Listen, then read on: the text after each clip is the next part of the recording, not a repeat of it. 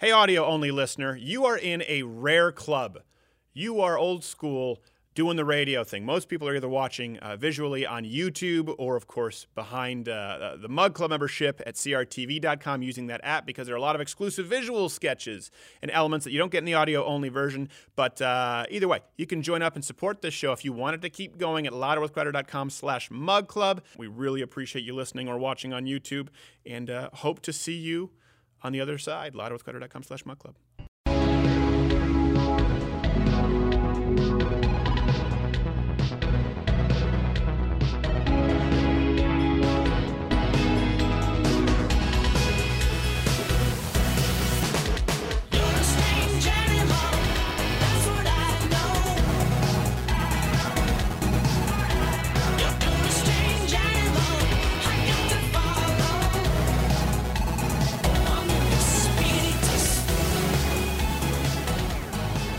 Have you on the show today. Back in studio, was here yesterday in third chair, is Lauren Southern, Lauren_Southern. How are you? I'm good. Wrong pronouns again. Remember, legally a man. This is true. So you don't have to be uncomfortable anymore. What pronoun do we use for No someone who cooties. hits the microphone? Idiots. Boss. Let's go with Z. And yesterday, Lauren, for those who missed, one of our Mug Club members came in a beautiful dress, and we all felt horrible, and so we shamed her right away and said, "Dress down." Please. Yeah. So we appreciate Much it. cozy. We were in like PJs. Yes, exactly. I know. By the way, I know we're going to have Tommy Robinson on the show. We don't have him on for obvious reasons. The guy has a lot going on, but we do have Karen Straughan. Boom. Yeah. Nice. We do have Stefan Molyneux. Boom. We also have Minister Justin Trudeau and Samantha Bee. Him again? Yeah. Not exactly.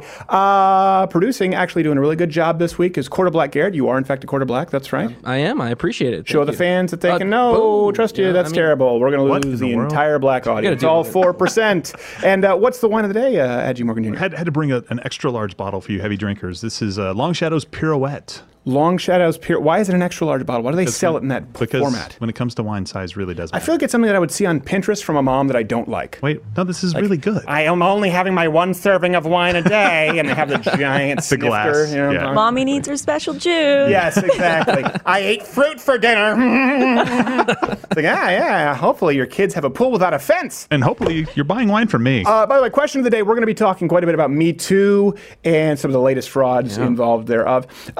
A few months into this now, we've seen a shift. You notice a shift in the temperature, change in the temperature toward the movement. So how do you balance being supportive of the victims, of course, actual victims, while not automatically throwing anyone who's ever been accused under the bus? No questions asked. Let me know. Let us know. We'll be talking about it, and I think we'll be talking about it with Karen Straughan. Actually, Lauren will be fill-in hosting for me with Karen Straughan. Yes. Just because I can. Leading the news, though, you'll love this, Lauren. I have no idea why, is a new study on ecosexuality. Did you know that was a thing? So, yeah, it's I having... didn't want to know that was a thing. Well, it's But having I feel like you're sex- going to tell me anyway. I am. With the Earth. Yeah, the Earth, taking the Earth as a lover raises a number of legitimate concerns regarding non-human consent as well as sexuality. This comes from Sage Journal. Good Lord. Seems like it would. It seems like this would raise a lot of questions. I've heard of objectum sexuals, like that lady who married the Eiffel what? Tower. Yes. But there's an actual trend now because someone, I guess, a tree. People now have been falling in love with trees, So tree mentally huggers. unstable. Well, that's what you say. So this is the new progressive frontier. This is where we are. And we actually now go live to a press conference being held by a representative from the other side of the spectrum who disagrees with them. Their spokesperson is about to take the podium. Thank you for coming as an ambassador of the Tree 2 movement, personal survivor of ecosexual assault, and a self-professed strong fembotanist. I am appalled at the lack of compassion, self-awareness, or accountability as it relates to the ongoing sexual abuses of my treeple without consent. Largely because they cannot consent. This has been an ongoing struggle, which treeple Americans sadly learned to live with, but with the recent events occurring at Kevin Spacey's nursery and the widely publicized herbicide of Harvey Weinstein's potted ficus, we can no longer stay silent. Because that plant had a name. His name was Ficus. Ficus Morningwood. And he was my friend. And for fear of the ramifications, to my everlasting shame, I stayed quiet. But not anymore. We will be silenced no more. The Tree 2 movement is here to be heard and here to stay. I will now open the floor for any questions you may have. Yes. Bro, is your name really Hardwood? I don't know what they were expecting. I don't know what Lauren was expecting. Her face did this. Something other than what she's hearing, I think. You should have known better, Lauren. Sorry. You had a point, it's Gerald. Definitely your fault. Flip along, brother. So I've regretted coming here since the moment I touched Yeah. it. Yes, exactly. I apologize. So going back to yesterday's conversation, where exactly would the front hole be With a tree? on the Earth? Well, explain context for people who don't know. I said going back to yesterday. They can. Not everyone knows. Not everyone has it's true. joined Not Mug Club everybody because has there's a the Mug bunch Club. of poor asses Well, out because there on there's the YouTube who can't afford LGBTQAA $69 a year, which is a problem. Which is definitely a problem. Stop doing the Starbucks. Okay, Anyway. Lauren, do Gerald's job for him. What's the context of front hole? I have to be the one to explain this. Yeah. I get to explain front hole. And what was You are privileged with the task of explaining it. Well, friends, you must know by now that using the proper terms for genitals is a very offensive thing to It do is. because not everyone can have vaginas. So I it's thought you were front going to holes. avoid saying it. I was going to, and then I realized I couldn't. My brain was going. It was like going through words, scrolling, and I'm like, nope, gonna happen. nope, I got nothing. really thought you were going to avoid it. Yes. This was not my fault. So we covered it yesterday. They want us to call them front holes. Yes. Yeah, front holes. And you know what? We're probably not gonna. In other news, Jon Stewart, by the way, came to the aid of two goats on the run in Brooklyn. This comes from the New York Post. The comedian turned farmer rescued the two rogue goats caught running around on the N train tracks. So the two goats were actually taken to an upstate sanctuary where this is a feel-good story. They're going to be taken care of, cared for, well-fed, then groomed and given a late-night talk show. Donald Trump is a piece of bah. Michael Cohen can suck my bah. And I hope Paul Manafort gets in by the bah. I don't even know which context those beliefs would be necessary. It also almost seems like someone writing this program is horribly confused between goats and sheep. Or that's all we had the wardrobe for. Thank you, Lauren, for tolerating. By the way, hit the notification bell, join Mug Club, or subscribe on iTunes if you want to listen to this audio on the go. That was a good Samantha Baugh. I'm pleasantly surprised. It's going to come back to haunt me. It will. Don't ever run for office. Oh, that's awesome. But do appear in Sharknado 5. That'll reverse course for The you. only thing that makes me feel better. Coulter, you and I now. Yes, exactly. That's significantly worse. Speaking of animals, by the way, a Chinese man was fined for releasing pigeons on the highway. If you're wondering how could this go wrong, let me explain to you how. So he told police he'd been keeping 60 to 70 pigeons, but he decided to set them free. And he said he chose the highway because it was a wide open space full of cars. Yeah. What in case you didn't know how this would end? I set them free. Not exactly. About half of them survived. But look, let's not be too picky here. This does come from a country that eats dogs. So this is a step in the right direction. Wait, do letting they them eat go. dogs in China or is it just Vietnam? No, it's China. That was the whole festival was in China when we talked about it. Really? Yes, they have like an entire dog eating festival. Another reason to not like them.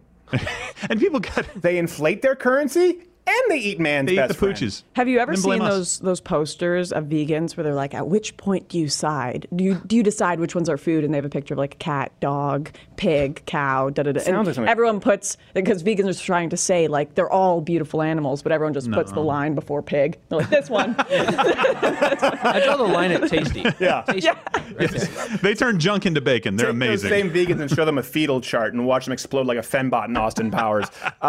Hey, speaking of which, I don't know if you know, did you know that there's an all-female SWAT team now? What? Yeah, being deployed to protect the Indian Prime Minister. This comes from MSN.com. They're expected to play a major role in the security detail for the Prime Minister's address on Independence Day after being inducted by the Delhi police. Oh my gosh.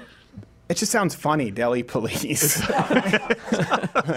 are protecting all you see. Good for you. Not exactly the Hope Diamond, but an all-female security detail, I know might seem odd. Sorry about this, Yes. Lauren, but we do try to keep an open mind here. A lot of us Crowder, hence why Yeah. you're in the studio, if not a little bit of tokenism. So we've decided to look at the pros and cons in this week's Eye on India.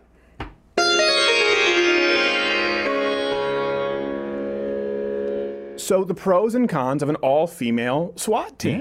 Yeah. Got to be some pros. There are definitely some pros. I know you thought this is not a woman-hating club. No. No. No. We've been pretty welcoming. You have I your hate cold women. brew.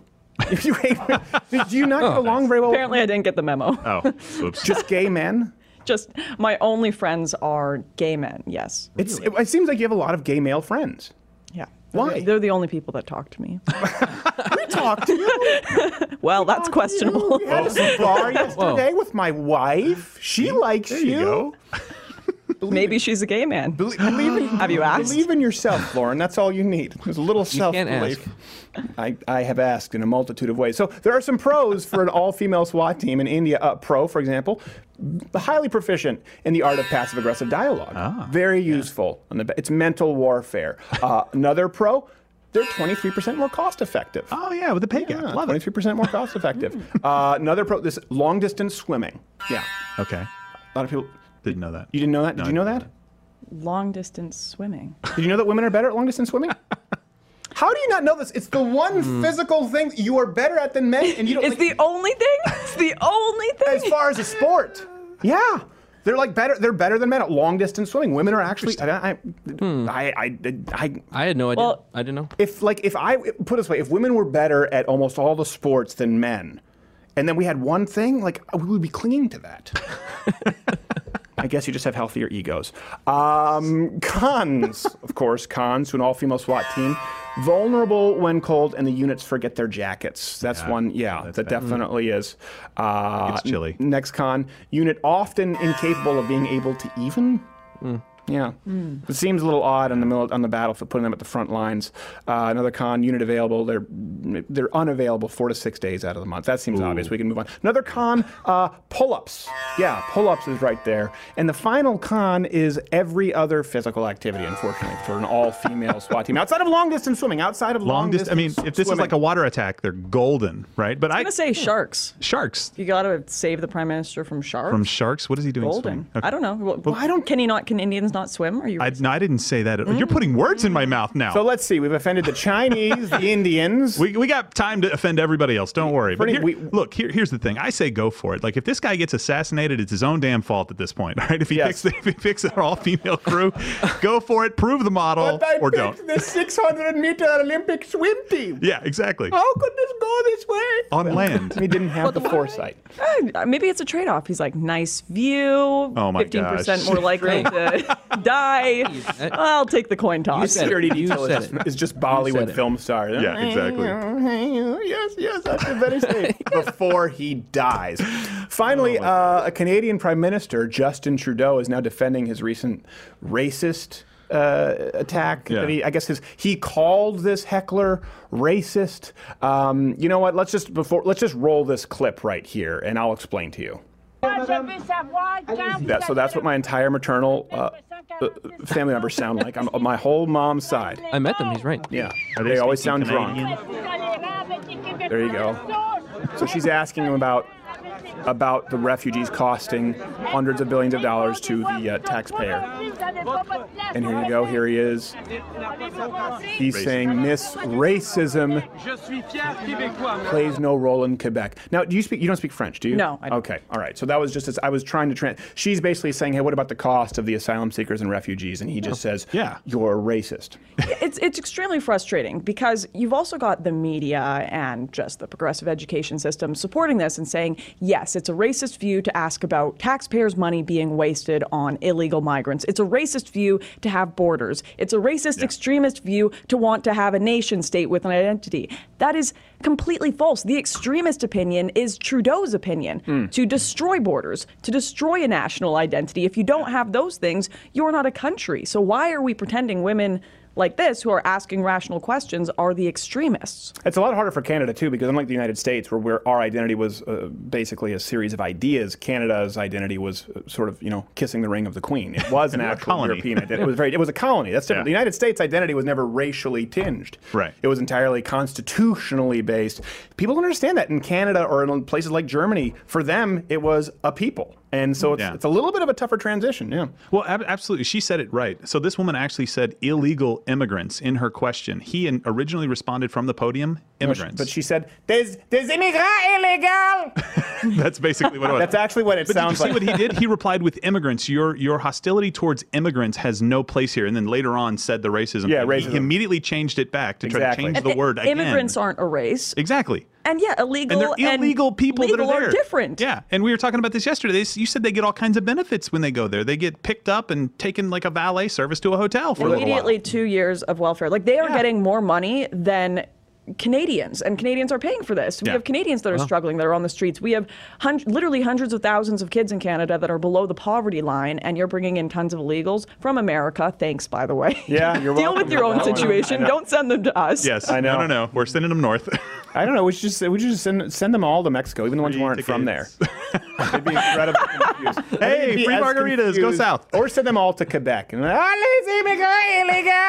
People don't realize like French sounds kind of sexy, right? But people they think of French like people say, oh, I like sleep. Moi j'aime dormir au naturel. You know, that's what French Canada sounds like. Like ordering potatoes, European French would be like, je veux des pommes de terre, s'il vous plaît. But in Quebec it'd be, je veux des patates frites, sicales. That's actually what they sound like. I'm not even saying words you understand, but I think you hear the difference. Are they drunk at this point, or is that normal? It's Tuesday. But here to give his, do we have him? Here to give his side of the story, actually, is Canadian Prime Minister Justin Trudeau. Prime Minister, are you there, sir? Thanks for having me, Stephen. Now, Prime Minister, you were recently criticized There's no place for racism in Canada. I didn't ask my question. I'm sorry. Sorry, reflexes. Please continue. You were recently criticized for how you responded to a constituent during a speech. Yes, she was yelling hate speech. Well, the question was when the federal government would repay Quebec for the costs that it's incurred as a result of the influx of illegal immigrants coming across the Canadian-U.S. border. That was the question that she asked. Right. Hate speech, yeah. How exactly is that hate speech? Well, I really hate it when people yell questions at me.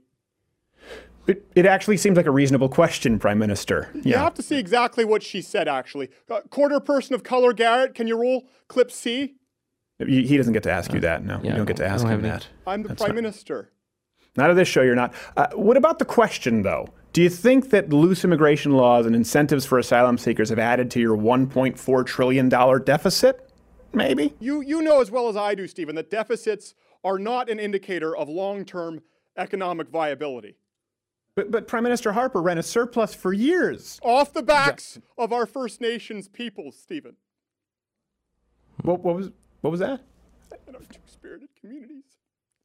I don't know what's happening. I feel so ashamed when I think about how far we thought we... This seems like a constant... Oh. Prime Minister Justin Trudeau, everybody. That's not going anywhere good.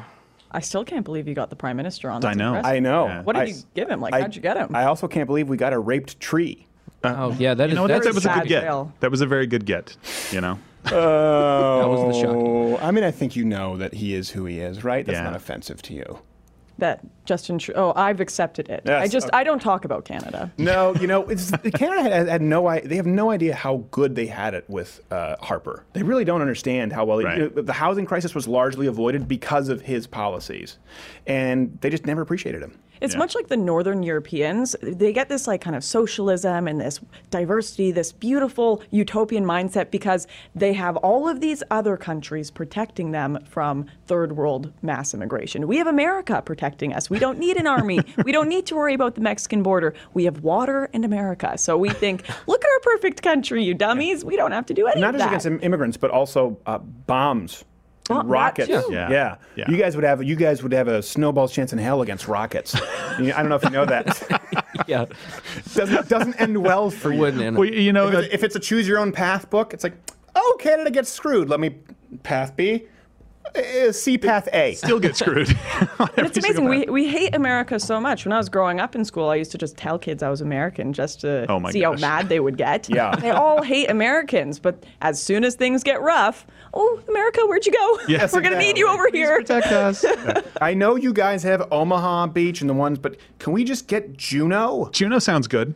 I can just walk onto that one, right? By the way, of course, Canada really helped us in World War II. I'm not belittling that at all. But we actually used to watch footage. So I'd seen Saving Private Ryan, the film, obviously, and as soon as you're like, oh my God. And then I watched actual footage in school of Juneau Beach, and they actually get off the pontoon boats, and they run into the mist to the point where I'm like,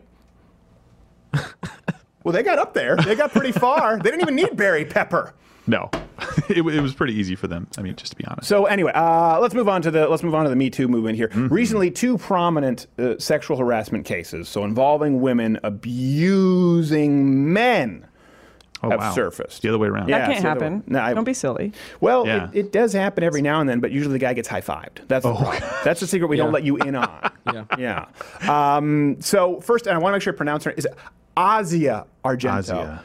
You know, when it's spelled like, I'm going to say Asia. Am I the only one? Well, I think that's fine. Asia. Asia. Why? No. Don't know these. I'm going to go rape a guy. I had eccentric parents. So the first one, and this is why we're asking you, where you line up on sort of where the dividing line is. And it's different for everyone. You want to believe people. Of course, you want to come to the aid and protect women who have been victimized. Yeah. But you also don't want to ruin people's lives. So first it was Asia Argento. She was one of the original leaders of the Me Too movement. With her, I think she brought forth the rape accusations against Weinstein. Yeah. She was one of the first people. So now it's been exposed that she was having sex with a minor she knew. And she grew into this kind of a Hollywood mom since he was. Here's the thing with the story. There's no easy way to it's not like, okay, well, a minor, but age of 7 years old. I think that's below everyone's cutoff. A little bit. I mean, even Muhammad would be like, geez, that's kind of harsh, okay? I consummated when she was 9, all right? Oh, my gosh. You know when you offend that guy. Hold your horses, hold your camels before I sexually accost them, but not before 7. Did I say that about Muhammad? I did. Send your letters. To him, not me. She then, by the way, she paid $380,000 in hush money to keep him quiet. Don't take my word for it. Asia Argento paid $380,000 to a young man, and he is claiming that Argento sexually assaulted him in 2013 at a California hotel. So it's official. In case you were wondering. I also had it wrong. Did you hear? It's Asia. Asia. Acai berry. Yeah. How did we get it? There's only 3 syllables, and we got them all. We got 3 of them wrong. It's all her fault and her parents. The only one we got correct was You know what was shocking about this? That CNN actually covered it. That's what surprised me the most. Very briefly, and they didn't do it the right way, but they at least had it on. Well, then another one that's important was Havital, I think, Ronell. Is that how it's pronounced? Again, I don't know. I don't even want to try. So an academic who teaches German and comparative literature at NYU. So even though, here's what's interesting about this. Do you know the story behind this person? Asia? No. The next different. We've moved on. Okay. Havital. Don't worry, I was the one who bit the bullet because none of us knew how to pronounce these names. Because we all realize we read the news because we don't really watch or listen to it because we try to actually I try to not contaminate my mind with what Don Lemon has to say or anyone in the news. So I try to read it, and that way it's kind of. But then I forget how to pronounce. You should just mispronounce it and go with it. I think when you try to pronounce it correctly. Well, you screwed yourself. Okay, let me clarify for you. Even though she was supposedly a lesbian, she sexually harassed, a gay male graduate student. Is that like a double negative making a positive? How? Yeah, well, this comes from the conservative screed, the New York Times. So Havital Ronell then, he said, she pulled him into her bed, she put my hands onto her breasts and was pressing her buttocks onto my crotch. He said she was kissing me, kissing my hands, kissing my torso. That evening, a similar scene played out. Again, he said, and you know that's a gay man just by his description. Right, yeah. She made me put my hands on her breasts. That's not how a straight man. Oh, Lord. It sounds like a regular night. It sounds like a date. Actually, that sounds like your fantasy night. And then let's she just was be honest. pressing herself. Your Honor, may the record state that the professor was twerking. Yes, twerking, the official term. And yes, he's really gay because he didn't like it at all. No, here's like any of it. Not one second. If you see pictures, he might not be gay. Okay. It might just be brilliant cover at this point. Nice. No, were these people excoriated for it? Like everyone else in the Me Too? No, not at all. What do you think happened with them? Could it be? You're not used to moving your chin beard. Yeah. You have to pretend like you have a chin beard, Lauren. Yeah. Oh, okay. Go for it. Yeah, there you go. Think Jafar. He's got it. Jafar. I got What it. happened? They were defended, of course, by the left. Yeah. Why not? They even received a letter defending her. Yeah, but both of them actually signed by a squad of famous academics, including Judith Butler. You've heard us talk about her, the mother of all gender studies. What? Judith Butler. That's the one. Defending them? The first one to say that gender was a spectrum was Judith Butler. Even before modern gender theory, it was still kind of like with transgenders or transsexuals, there were 2 genders. You could swap. Judith Butler was the one who said, All of them. She's the one I hate. So this is what's so infuriating about this whole Hollywood mess is now that it's like blown up with sexual assault accusations against everyone, every gender, every group, they're suddenly saying the things that conservatives were saying years and years ago, which is assault accusations are complicated. You need to make sure you have all of the facts before you persecute someone, send someone to jail, or ruin their life.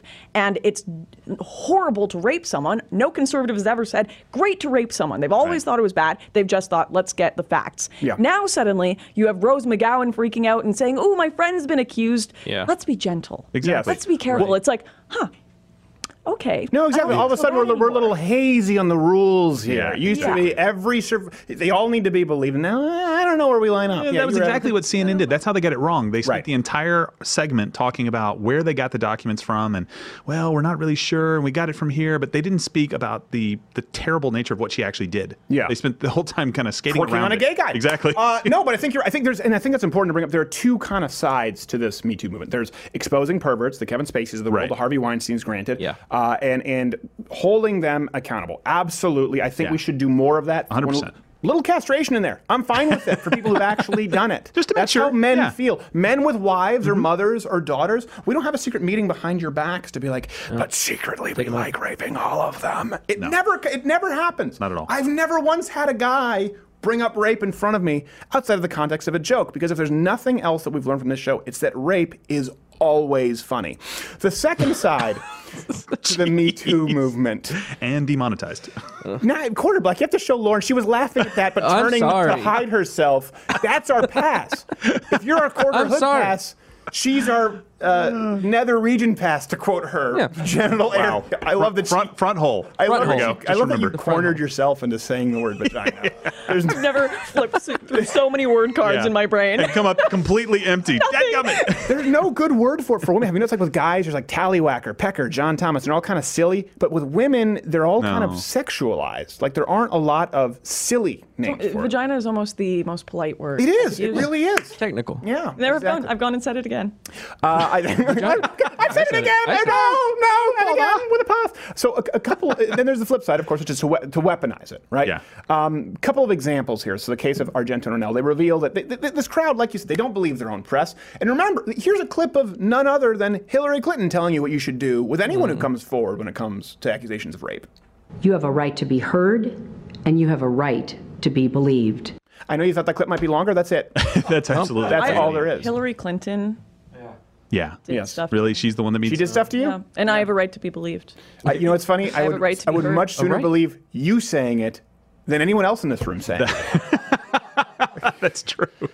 Well, look, with the Urban Meyer story, I mean, that's a big topic right now. I was really afraid for the guy because I played for him at Notre Dame. He was an unbelievable coach, but everybody immediately was saying this is the end of his career. He's done. And he wasn't even the guy involved in the situation. Like, I understand that maybe he didn't do everything exactly right, but immediately people were like, he's done, he's out. And I was so pissed off. So thank goodness it was a 3-game suspension. Sandusky kind of screwed the pooch in that one, though, so for the rest of all time. He was boy, Meyer wasn't doing that. Okay? Sandusky was. Whoa, time out. And Paterno knew. In the studio. Okay, look, is not exactly the worst word we've said on air today. Okay? It's the worst year that hasn't been bleeped today. Let's put it that way. Okay, yeah. But do you remember the I regretted my date with Aziz Ansari article? Do you remember that? Did you ever read that? Yes, I feel like that was the end of the Me Too kind of cult following. And that being said, I hate him. I think he's an ass, Aziz Ansari. I do not like him. He's a huge, arrogant, liberal, ungrateful immigrant ass. But they try to destroy his career over something with very little evidence. Yeah. And this is what it's not about bringing perpetrators to justice. No. It's become, in large part, about demonizing men. So when the Me Too movement first broke, remember, it wasn't really about Weinstein. Immediately, they just used it as a springboard. It wasn't about blaming individuals. Yeah. They blamed what? Toxic masculinity, right? Of course. That was, I think we even have an overlay here from CNN. Yep. Okay. Anyone now yelling about toxic fake lesbianity? But I repeat myself. What happens when it's a lesbian raping a gay guy? Yeah, we don't even have a file for that. I'm not sure what we do with it. Your guess is as good as mine. The system has to change because the guy, so in these situations, the guy has zero recourse. Once it's out there that you sexually assaulted somebody, even if it's not true, you can't unring the bell. Yeah. Even if these people, like, what can you do after that? Your name is ruined forever. Even if an article gets published saying you didn't do it, you're still that guy who was accused of rape or sexual battery. There'll never be justice for Kevin Spacey. You know the truth. The truth. You know it. This Shut is up. the thing. I was right on a rail. There's obviously a problem in Hollywood. Like, yes, there are these ridiculous Me Too claims, and they're just as much of a problem with the lying and everything, but sex is a powerful thing. And this is what people have. They've tried to make it seem like, oh, you can sleep with anyone and it's no problem at all. Cosmo says it's liberating. Right. And Jordan Peterson had an interesting analysis when Me Too started. He said, this is finally going to teach our generation, like, this is something that really psychologically influences people. This is something that influences society, and you need to respect it. You guys need to stop being so crazy and ridiculous with it. Yeah. And this is what's happened. Hollywood is in shambles because of this one thing that the liberal media tries to tell us is so free and liberating, and anyone can do it all the time. Well, I had Lisa Green on the show. I remember because a lot of people, and I would still welcome her back on the show, but everyone kind of gave her they gave her a hall pass. Yeah. And she was just saying, well, you know, in case you don't realize, women like to get laid. And I said, I'm not saying that some women don't like to get laid. What I am saying is that I believe that women, by and large, not all women, we're making a generalization, are not as sexually predatorial as men.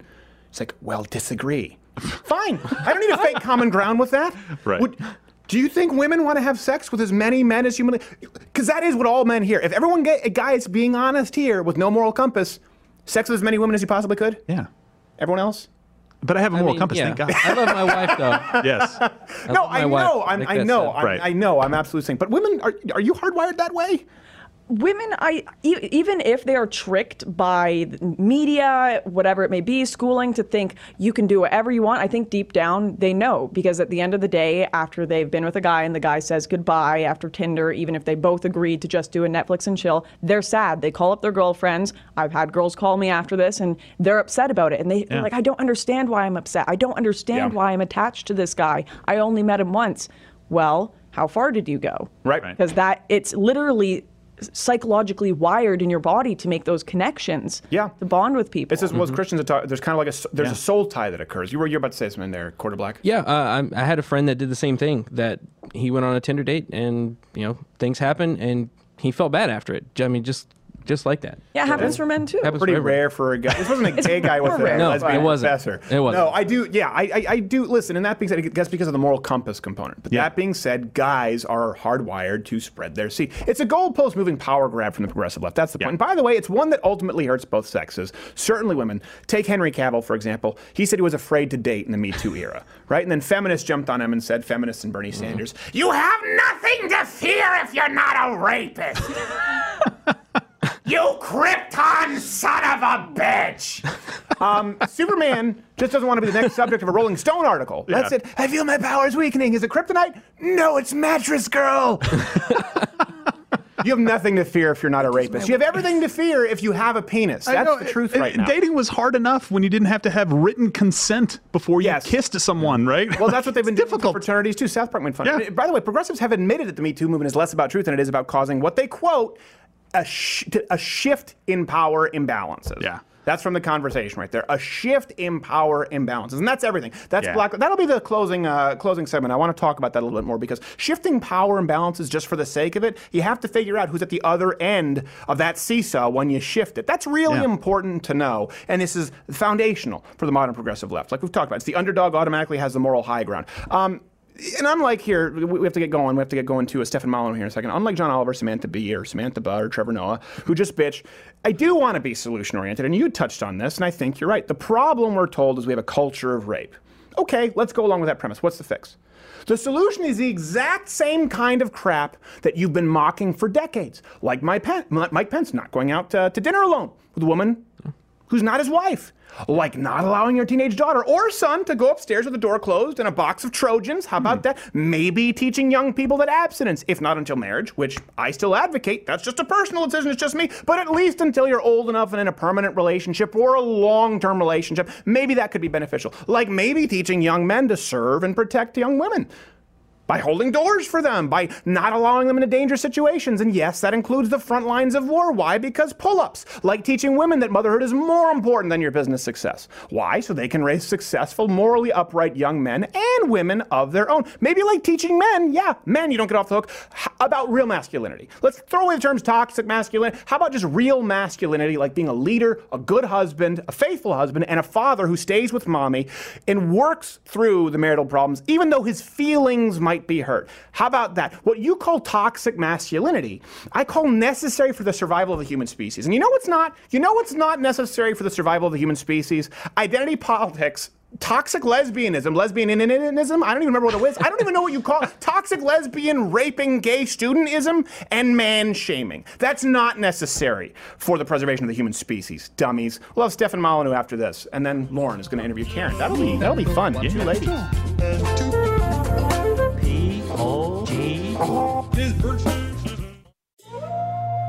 And now for Hopper Proverbs, sponsored exclusively by Mug Club. It is said that if you give a dog some cheeses, you feed him for a day.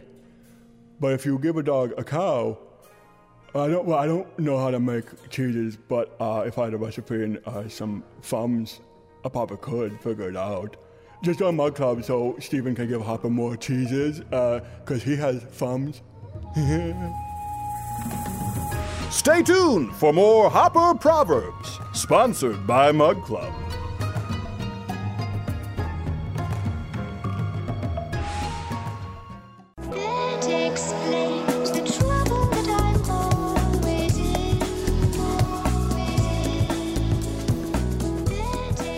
All right, very glad to have our next guest. Actually, Lauren is not here right now. Nope. She had to use the restroom, which actually ties in perfectly. We're going to lead this conversation off with restroom talk. You know him, of course, youtube.com/freedomainradio, as long as they allow him. And I want to get this plug right. He's speaking at Phyllis Schlafly's Gateway Eagle Council, St. Louis, Missouri, September 13th through 16th. Of course, you see his Twitter there, Stefan Molyneux. Stefan Molyneux, did I get that right?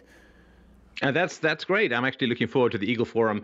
I pretty much assume that they're going to release a rabbit on the stage and I'm going to drop to it on the rafters. That's the whole approach. My speech is basically going to be, That's generally the plan. So, you have to be there or you'll miss the whole experience. Is that in honor of Phyllis Schlafly?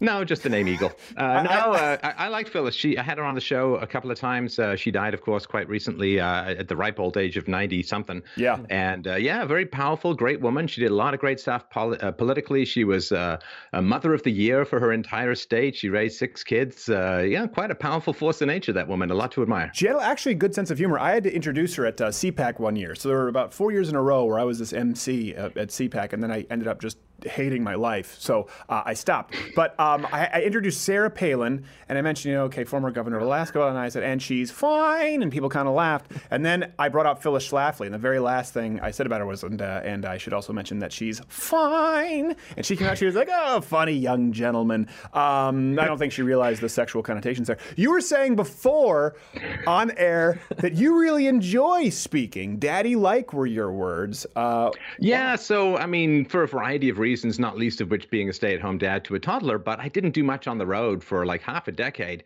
And going back out with Lauren to Australia and almost New Zealand was fantastic. I really remember just how much fun it is to play with an audience, and of course the audience is in Australia quite interactive, and that was a lot of fun. The Q&As are great. There are a lot of black people in Australia?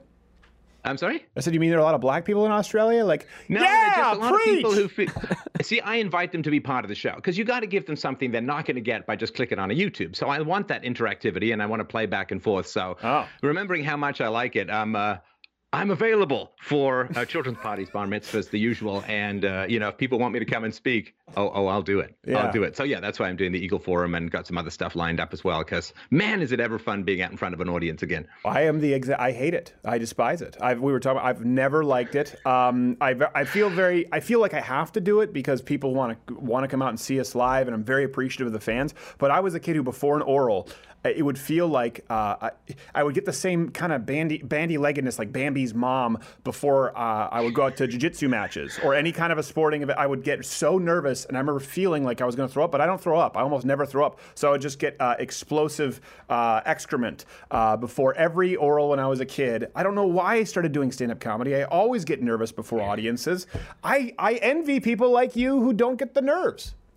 No. See, it's not that I don't get the nerves. I do, but it's more excitement. But my big fear, well, there's two big fears when it comes to public speaking, especially when you're doing like some big, huge area with a very ill-defined stage edge. Like you don't want to do a full, Steve Tyler and plunge right off the stage and hope that someone catches you. So I actually like getting there earlier, making friends with the space and making sure I know where the edge is because they never tape it. And it's just like, good luck, hope I don't plunge somewhere. And the other is I have this nightmare that halfway through a speech, because I do like an hour usually or more, halfway through a speech, I'm just going to have to pee. And it's going to come on like a tsunami, and then all I'm going to see is people drinking water and all that kind of stuff. It's like when I went to go and see the movie Titanic and I had one of these giant float drinks and the entire last half of the movie is people sloshing around in water. And I didn't want to miss anything because I thought, well, it's got to be over soon. No, it doesn't because it's the movie Titanic. It takes actually less time for the ship to sink than for the movie to end. But those are my only two big fears. And you can deal with one by making friends with the space and you can deal with the other by having 4 peach checks before you go out to speak. So after hearing that anecdote, what I gleaned from it is Stefan Molyneux gay. Yeah, he went to Titanic and was actually afraid to miss a portion of the Titanic. I was looking for a reason for a bathroom break. Like, I can't miss Jack, not for one moment. You can't take his eyes off him, can you? No, I do. No, this is back when you would roll the dice and you've got at least a 75-25 split on seeing Kate's boobs in a movie, right? Because she was just like, this was her audition, was just like flashing. Right? Every other one. This is back in the day when the internet was still pretty primitive and it was worth paying $12 to go see some boobs. As opposed to Heather Graham, it was in her contract for every single film. It wasn't a 70-30 split. It was just, there was no rolling of the dice. It was really just, it's just like throwing a ball. It was just throwing a Super Bowl. I need some pants that are basically made from a headband and roller skates won't hurt, but that's basically how it rolls. That's pretty much how it goes. So, but I know we were just talking about Lauren and how you've been touring and you have more speaking engagements coming up. I highly recommend people go check it out. But let's talk about this. Also, you're almost gone from YouTube. I mean, I say that you won't be, and we'll obviously be here to hopefully help you in whatever capacity we can, and people can find out where to support you. I'm sure you can tell them. But how many hard strikes did you get immediately after Alex Jones? Was it 2 right in a row? Well, it was actually immediately after. Coming back from Australia, we're still trying to tunnel through that Gollum-like jet lag that happens. And basically, it was a real drive-by. It's like that Samuel L. Jackson character in Pulp Fiction, bang, bang, bang. And it's just these outlines on the wall behind you because we got 2 community guideline strikes for offensively inappropriate content or however they exactly phrase it. And it was pretty rough. And one of them was on an interview I did with Katie Hopkins, noted British journalist. And the other was me talking about how white males were dying in the opioid crisis in particular. So apparently all that's hateful. But, kudos to YouTube, kudos to the community who fired off thousands of lovely, delightful, positive, and warm messages saying, hey, dudes, not fair. Back the hell off. This is an injustice. And they were taken off the account. And, of course, no, there's never any communication. You got to read the tea leaves. You got to, just guess what's going on. But, there was you have to throw chicken bones in the toilet. Attempt, It really is. Somebody did the old mass flag, and I guess somebody in YouTube thought it was bad, and I guess it went to a higher level of review, and I've never had any problems. 12 years I've been on YouTube. I was like user number 4 on YouTube, and 12 years, no problems. You go on a tour, you ruffle some feathers, and boom, boom, boom, you get all of this stuff. But this is the kind of blowback you naturally get when you're over the target. They were about to give you your walking papers, like Jack Lemmon and Glengarry Glen Ross, sending you out into the rain. It was when I heard about it at first, I was really worried and sad, but I thought this will probably be rectified. But I do appreciate YouTube is for closers. YouTube is for closers only. Put that video down. I do think and something I admire about you and something that we try to draw attention to. Listen, we have the ability to reach the highest legal counsel at YouTube-ish. They don't always respond because of my half-Asian lawyer, Bill Richmond, on retainer, and because of the fact that we found them and we made contact with them. So then it's even more damning if they don't respond. But What worries me is not what they're doing to you or to myself, because we know there's enough blowback where we can hold them somewhat accountable, but the next guys coming up behind us, the people with the smaller channels, there are so many stories that we may never even know about, including you and myself, because our inboxes get flooded and we don't have the time to check all of them every day. That's the kind of thing that keeps me up at night. Well, you're absolutely right. I mean, there are the people who are the up-and-comers, and I get messages just like you of people saying, well, you know, I had a channel, I was doing it for 6 months, it was growing, and then boom, boom, boom, it got vanished. And this happens to Facebook pages, this happens on YouTube and other places. And, you know, much though I'd love to help everyone, you know, we've got lives and audiences to please and all that.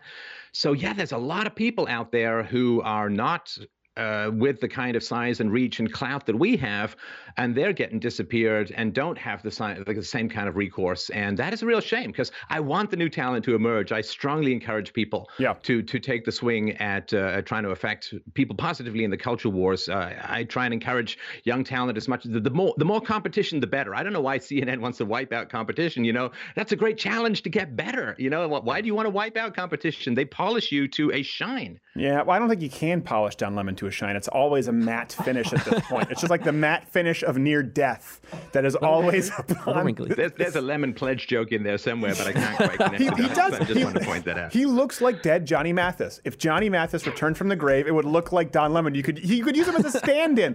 And I do hope, listen, people out there, obviously reach as many of the big YouTubers as you can if your channel is removed. And we always tell people, obviously, Stefan, you know this, because sometimes we'll get messages like, hey, I just ran an entire, like we're talking about, I just uploaded Glenn Ross to my entire YouTube channel and took it down. It's like, hold on a second. Most of the time, you usually are violating copyright. But if you're in the right, you know that you're not, you know you're doing the right things, yeah, do reach out to as many people as possible. Sometimes they don't get through, but we do want to help you guys. Really quickly, we don't have a ton of time. We have Karen Straughan coming up. I think actually Lauren is going to fill in host for me. We'll see how that goes.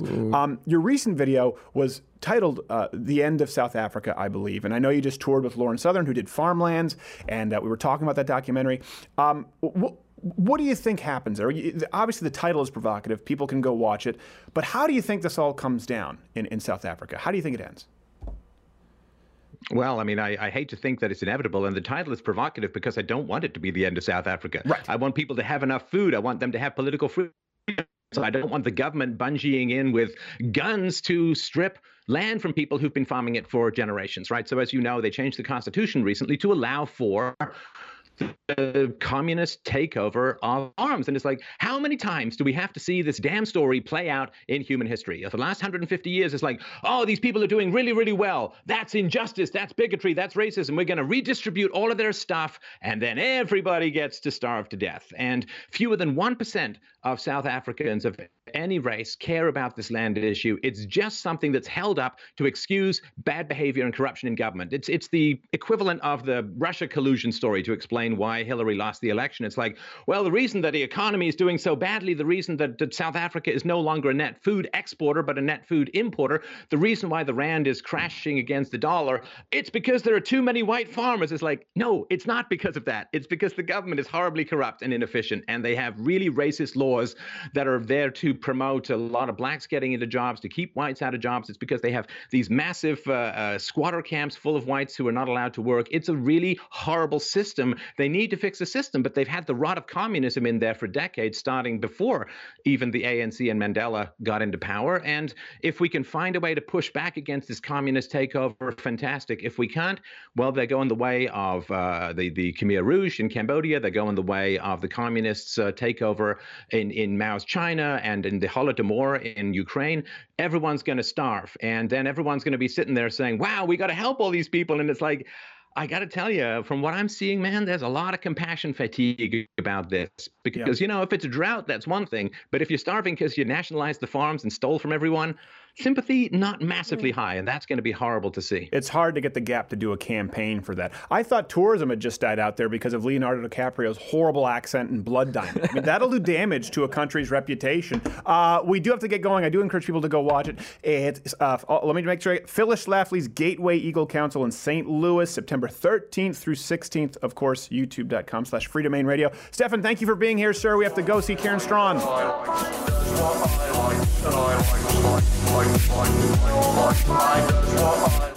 All right, there, live read time. First live read of the week and the last live read. We only do one live read a week. louderwithcrowder.com/mugclub. That's what keeps this show going. Lauren has been here actually a few days this week.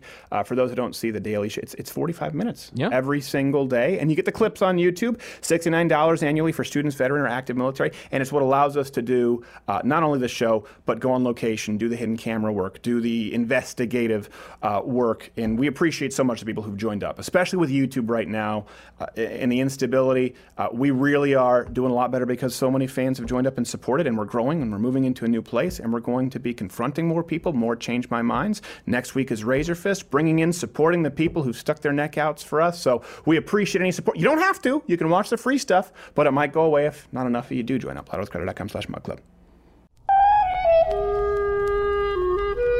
Welcome to Wild at Large on the Nature Network, narrated by Jasper Prunk. Oh, the water buffalo. A powerful, if oft misunderstood creature, also known by its scientific name, Chancus uigerus. Chancus, we can do a pickup on that, right? Yes, Jasper. Chancus uigerus, deriving from the Latin terminology to insinuate of poor integrity. Mostly known as a docile, gentle, overall agreeable creature. When finding itself amidst adversity, however, transforms into a bombastic, disagreeable, formidable prick. Damn it, Jasper, just do the lines. No, I'm telling you, I was on a safari out there in India. I don't know if you call it a safari. We were in a Jeep, and this thing came up and just started ramming it for no reason. Just say the lines. I think this is important. We're doing our viewers a service here. This water buffalo is not what he presents himself to be. Some people might think it's a good-natured, agreeable creature just looking to be pet, when really, he's misleading and just looking for a bar fight. What are you even talking about, Jasper? I'm talking about one of these things when I was out there with the ex-wife and the children, almost bulldozed our SUV right over. For no reason before that, we were feeding the damn thing. We were supporting its livelihood. It just turned on us. Went everything against we thought it stood for. And then those park rangers fined my ex-wife because she fed them the wrong food, and she had the nerve to send me the bill, by God. Jasper, just stop. Do you know what that's like? Do you know what that's like to get a bill 6 months after an annulment for something you didn't even do? Do you know how soul-crushing that is? I bet if you did, you'd stop telling me to stop, you smug little shit. Stay tuned for more Wild at Large on the Nature Network, narrated by Jasper Prunk.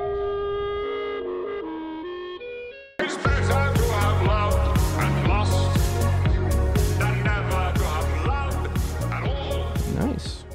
So good at dancing. Hello, everyone, and welcome to Louder with Lauren. And today we are with the wonderful, beautiful Karen Straughan from Girl Writes What and Honey Badger Radio on YouTube. Karen and I actually haven't seen each other since we went to a slut walk together in Alberta, I think, was it? Yeah, it was in Edmonton here. Good times. You got to times. sleep on my couch, which probably wasn't fun. No, it was a very, very cozy couch. Now, I understand that you wanted to talk about the Asia, can't pronounce her name, Argento situation, one of the first accusers of Harvey Weinstein and one of the founders of the Me Too movement.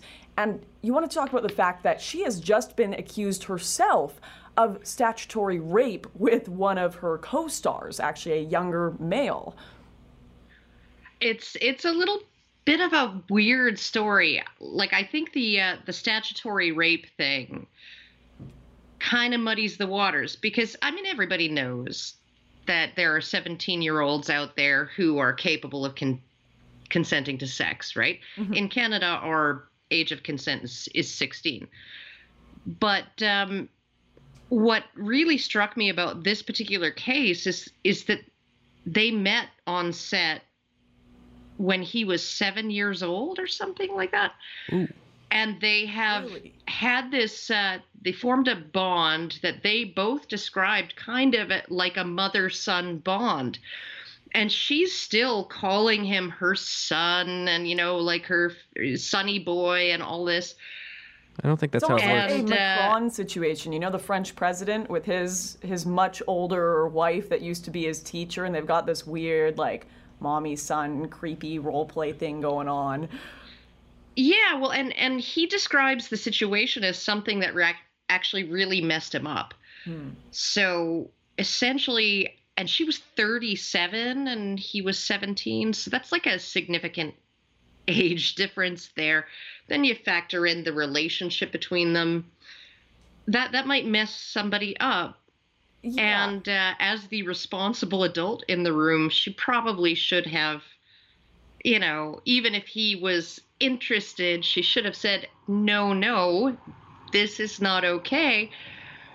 But so I think the age itself, being under the age of consent, just confuses the real weirdness of this situation, right? Right. And TMZ has come out with the photos of them now in bed together. So there were some doubts. Now people are a little more kind of sure that this did happen. What do you make of Rose McGowan's comment? So she came out and said everyone needs to hold their judgment and be gentle towards Asia Argento. Well, I think that people should withhold their judgment for sure until evidence comes out. But that's not how McGowan was treating anyone else in Hollywood, was it? Or anyone in general. McGowan was saying, believe all victims, unless they're men. Yeah, no, that's absolutely the problem, or unless who they're accusing is a woman. That's the issue that I have is, like, I would argue in favor of Rose McGowan's approach to this case, that should be the approach to every case. But that's not what the Me Too movement is arguing. You know, I believe survivors, I believe victims. Every acquittal is a miscarriage of justice, right? Every man who comes out with evidence, you know, or every time something like the University of Virginia, you know, Rolling Stone false accusation comes out as false and is discredited, that's actually proof of somebody getting away with it somewhere. So the whole thing is just annoying and it's frustrating and it's hypocritical. Yeah. Hollywood is a mess. I can't even look at it anymore. It upsets me. No. Their lives are all just, they need to sort that out. Now, something else that is a mess, and you talk about it a lot on Honey Badger Radio, free speech situation, famed internet provocateur Count Dankula, who taught his pug dog how to do the Nazi salute and was brought up on hate speech charges in the UK, has now lost his case and subsequent appeal. And he is trying to take the case to the UK Supreme Court for a final appeal to see if he has the right to make a joke without being prosecuted, essentially. Your thoughts? My thoughts, you know, like when you watch the video, and I did watch the video, and I found it hilarious, and played it for my kids, and they found it hilarious. Is your dog also a fascist? Sorry? Is your dog also a fascist? My dog is, I would say she's borderline personality I need to call disorder, but she's not high, she's not extremely political. Okay. But essentially, he prefaced the joke with, to play a prank on my girlfriend, I'm going to turn her cute wee dog into the least cute thing I can think of, which is, of course, a Nazi. Mm-hmm. Right? So thinking of the worst possible thing I could turn this dog into, which would indicate that he doesn't like Nazis. The guy actually also, this is something that the mainstream media never mentions, he has a giant tattoo on his chest of a hammer and a sickle. That's something the media conveniently forgets when they discuss this case. I don't think that he's, I think his political views have changed since he got that permanent badge, you know, but at the same time, he's definitely not far right. He's not a fascist. He's not anything like that. But certainly people in this day and age who just appreciate comedy, humor, free speech, discussing different ideas, they're forced and they're pushed to being in this bizarre sphere amalgamation of men's rights activists, anti-SJWs, conservatives, libertarians, classical liberals, everyone who's been just forced to support each other's free speech together. And in some cases support the far left's free speech as well, despite the fact that they want to take all of ours away. Now, one more thing here I wanted to ask you about. There's this March for Men that is taking place in Australia, and it has you all up in arms. Can you tell me a little bit about that? I don't know much. It's being organized by a woman named Sydney Watson, who has a YouTube channel. Oh, yes, I've heard of her. Yeah, she's not super popular. Like she's not in the millions of subscribers or anything, but she's got a good head on her shoulders. She's conservative. She's quite similar to you in her views. And she, like, recently there was a young woman killed, Eurydice Dixon, who was raped and murdered while walking home from work at night. And ever since then, it's just been this constant barrage in the media and in politics, in Parliament, of calling all men to task over the behavior of those few men who do things like that, and painting all of masculinity as responsible for this, and then essentially saying, well, women shouldn't have to learn how to protect themselves. Men need to stop raping and killing us, right? As if all men do this. And so she kind of got sick of it. So she decided she was going to have a march for men. And of course, all of the rhetoric now is about how she's alt-right, she's a fascist, she's a misogynist, she's this march for men, full stop, march for men, is racist, right? Because white men are included in that category, and anything that includes white men is racist, right? So, and I'm just watching this go down, and she just seems like one of the most solid people. She gave a solid pitch. She essentially said women and men should not be at each other's throats. We are stuck with each other. We need to learn how to love one another, work together, cooperate, have each other's backs. This is not a march to slam women. This is not a march that's political in any way. Everybody is welcome, men, women of all political stripes, just to support men, just to show that men matter. It's crazy. I was at a feminist march in the UK, and before I got kicked out, and they started screaming at my cameraman because they said, no men on the march, no men on the march. So not only was it a march only for women, no one had a problem with that, of course, they wouldn't even let men march with them, and screamed and attacked men who came near the march to try and support it or to film it. So the radio silence on that. And yet this poor girl who's organizing a men's march, absolutely being slammed. Yeah. And on top of that, there's a counter-protest planned between essentially Australia's Antifa and some other feminist groups, the National Union of Students, Women's Caucus, or something like that. What are they protesting against? Men have issues too. They have high suicide rates, like massive. They're more likely to be killed on the job. Look at, I saw it was almost parody, like I'm sure you saw it too, in the UN Women's page on Facebook. They posted something where it was like 17% of journalists killed are women. This is a disaster. We have to face this problem and address it. And everyone's kind of sitting there like, wait, doesn't that mean the other 80-some-odd% are men? Which makes it the majority? We gotta get those numbers up. we gotta get more female journalists killed to make things equal, right? I mean, I've seen similar things like that. Globally, 60 million children of elementary school age are out of school. Half of them are girls. Well, no, duh.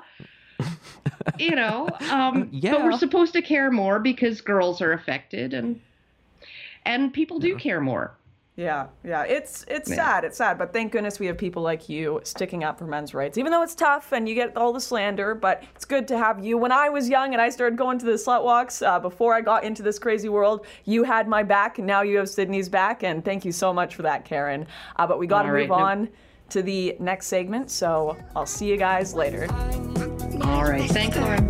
When the dance time to deliver the cookies, get back.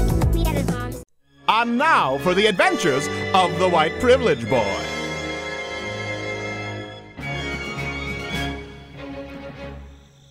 Did you see the look on Mr. MacArthur's face? Yeah, he didn't know what hit him. That was awesome. Oh, darn it, there's Officer Jenkins. Oh, no, what do we do? I know. Let's run into that alleyway. Oh, shoot, it's a dead end. Oh, darn it. Now, boys, have you three been up to no good? I don't know what you're talking about, Officer Jenkins. Well, I've been getting some phone calls. Does Mr. MacArthur ring a bell? All right, guys, run. I got this. I still have my BB gun. Oh, Timmy, I'm disappointed.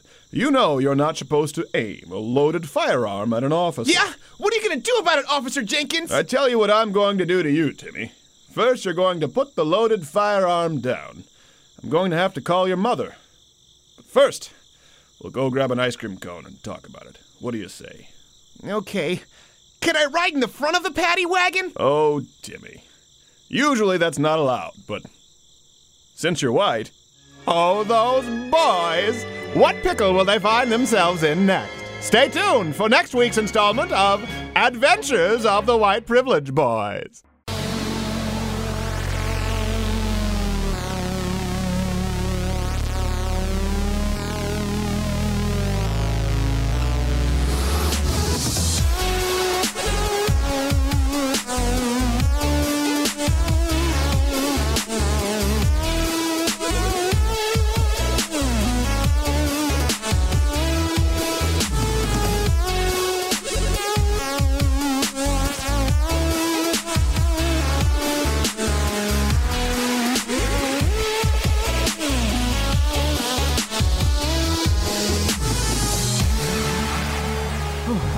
That's called the Blake Lively. Oh gosh.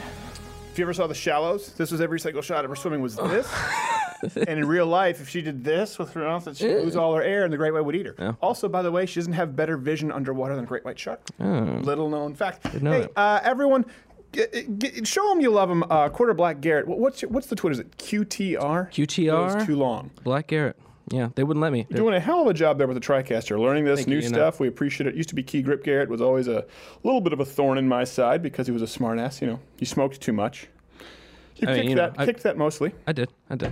And, of course, Lauren Southern, thank you so much. And Stefan Molyneux, Karen Straughan, thank you. We really appreciate it. Next week, we are going to have Razor Fist. Actually, Razor Fist was going to be here this week. Yes, he was. And I hope I'm not... His dad was sick. He had to take care of him. Really looking forward to Razor Fist. And I know we also have Matt Eisman, who's going to be in third chair. Owen Benjamin again, of course. Hodge Twins, Boss Rutan. We might even have Brian, World's Strongest Man. I don't even know how we'll fit him in the studio. I'm so excited. I don't know how he's going to get through the door. I have no idea. We might have to have him with Too Cute Maddie, our female editor, the only female editor we've ever had. Very proud of that. Get awkward in the offices. It does get awkward in the office sometimes. So sorry, Madison or Mom, if he's dressing me up. But there won't be a show Monday because we are going to be working on possibly the biggest Change My Mind we've ever done. We have some hidden camera stuff. To give you an example, the team that puts this together, that Crowder Confronts that you saw this week, that was months of following this person. We have videos that are months in the making, and then sometimes we work on them for months and nothing happens. So that's what I'm talking about, the new era of the super videos here, because there are enough people at loudasclear.com/mugclub who've joined up, and if you continue to join up, we can do that. But it's not like Jimmy Kimmel where I can send out Guillermo. I am Guillermo. I am the Larry Budnum. I have to go out, and actually, we might need to find someone who can do some prosthetics for disguises. So a lot of working changes. on that. So what was it, MonsterCon? Monsterpop? Monsterpalooza. Monsterpalooza. Yeah, I'm going to be out there looking. That sounds really sad. What if you just took me to Monsterpalooza, but I wore a Comic-Con costume, like an Optimus Prime? It'd be awkward. Would they be really mad? I don't know. I think it's a video. I'm looking. I bet there's going to be a lot of them there. I think we need to do that. Something that would be completely out of place, but would still seem nerdy, but they would be elitist in their nerddom. So this is what I want to talk with you about today. You know, a lot of times people are looking for something. I'm a 31-year-old guy. Who gives a crap what I have to say as far as life advice? But it matters to some of you. So this is something that actually was on my heart this week because I was watching my favorite movie ever. So all this Me Too, the Black Lives Matter, the democratic socialism, it all spawns from the same evil. It all comes from this idea of shifting the balance of power simply for the sake of shifting the balance of power. It's the foundational philosophy of the left. We all know it. We've talked about it, the sort of underdog theory. It's known by another word, envy.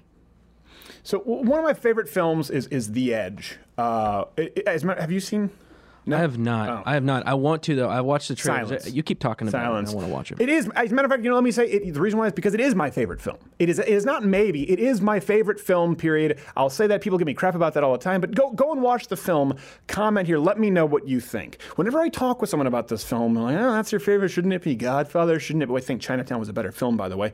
Who cares about the Quaaludes and the 14-year-old? It was a good film. But The Edge is my favorite film. Everyone comes back and says, yeah, it was pretty good. No one comes back and says, no, I thought it sucked. So this is one of those ideas where you're conditioned to not like films. I get it. There are a couple of lines in the film that might be cheesy. There are a couple of green screen sequences that maybe don't hold up today.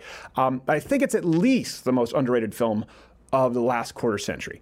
And I just found out that the writer, David Mamet, is going to be on the show, the same writer of Glengarry Glen Ross, who he wrote The Edge, The Untouchables. Is it Ophelia? I don't know. He wrote the most prolific stage writer of our generation. He's written a lot of great films. He's going to be on the show. I cannot tell you how excited I am. He actually came out of the closet as a conservative with an article titled, I believe it was, I don't have it in front of me, Why I'm No Longer a Brain-Dead Liberal. New York Times, I believe, is where he wrote it. That's funny. I could be wrong. Someone, it was New York Magazine, but I don't know exactly where it was, so someone can maybe let me know. I don't have a source for this. I didn't prep for this, but it's like my mouth was getting dry, so I had to drink, and that's awkward for people who are listening on audio. By the way, subscribe on iTunes if you aren't, for when you're on the road. Here's the thing. He wrote The Edge long before the article where he came out as a conservative. And this is a big reason I love the film. There are tons of reasons to love the film, especially when you rewatch it. It's one of those, it's like a video game where you backtrack and there are Easter eggs. Nearly every single shot, almost every line of dialogue means something. But something that is singularly unique about this film, the billionaire, played by Anthony Hopkins, the character's name is Charles Morse.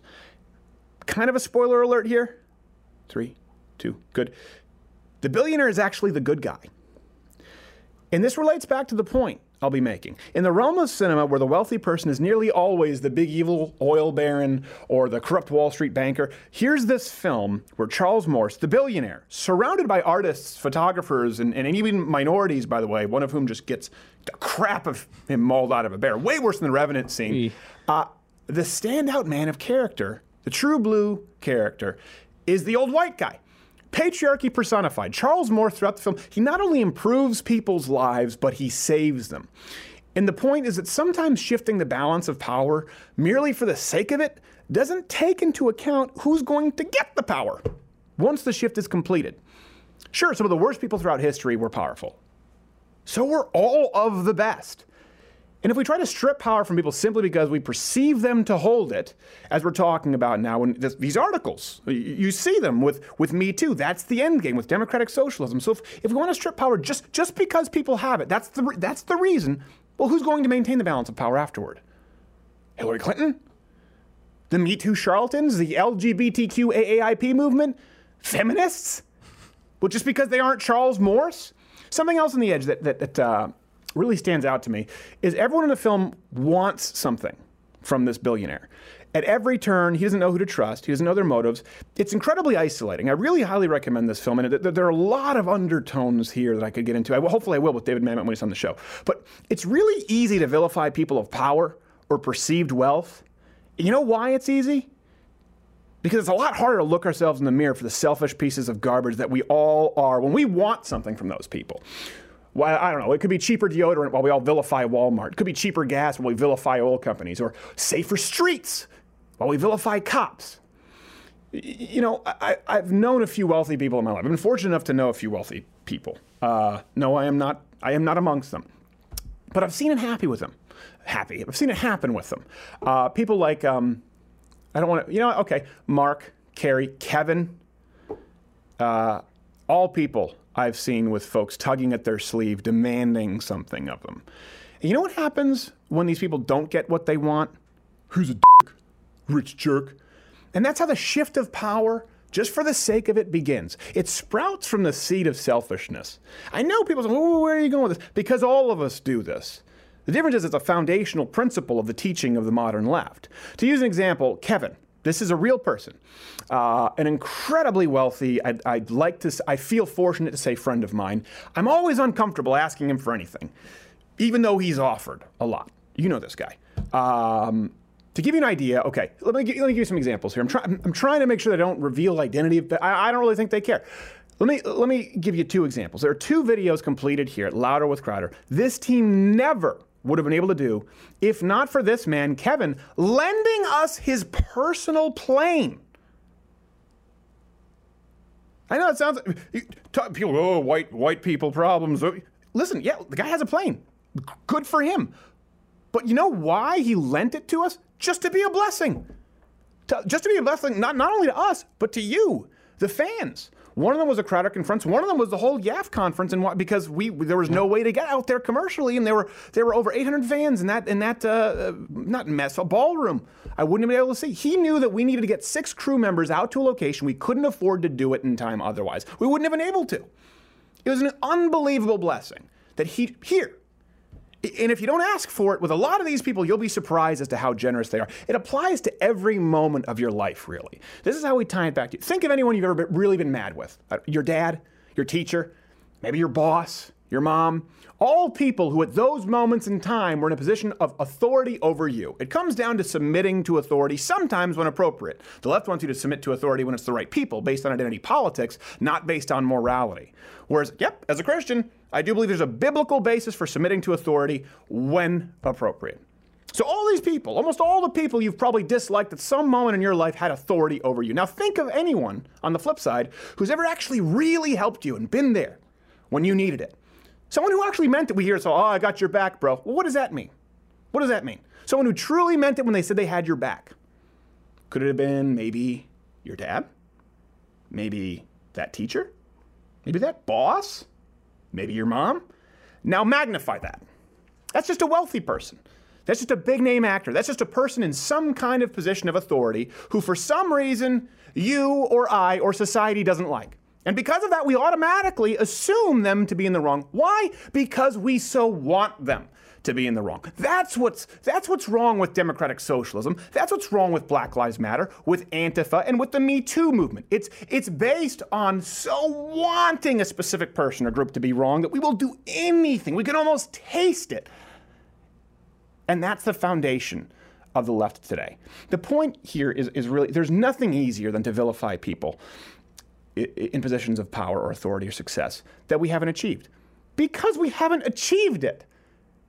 It's easier to just hate the people who have. Some of them are bad people, of course. But it's even harder to look yourself in the mirror and be honest as to why you hate that person. Is it them? Is it the idea of them? Or is it you? So think of this in your life, if you're listening right now. Is there someone under whose authority, maybe you've been difficult. Maybe you've been giving them a hard time. Maybe you've been vilifying them. Maybe you're envious of them and you don't treat them so well. Really, right now, I'm going to give you a second. I want you to think of one person. This is an exercise. Pick one person in your life. Do you think that person deserves how you treat them? You think that person maybe has his or her own crap to deal with? You think maybe that person could use someone to really trust? Maybe it's a person with a plane. Point is, it doesn't matter. You've been thinking of you, and we all do this. Make it right.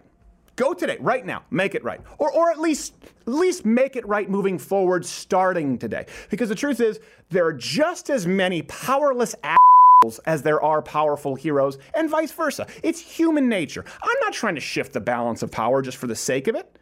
I don't want to restructure society based on envy. All I want to see are more good guys and girls at the top. So you know what? The left wants you to be that guy. Don't be that guy. Don't be the guy or the girl clawing at the guy who you envy. Don't envy. Aspire to be Charles Morris. And watch The Edge and tell me it's not underrated. See you next week.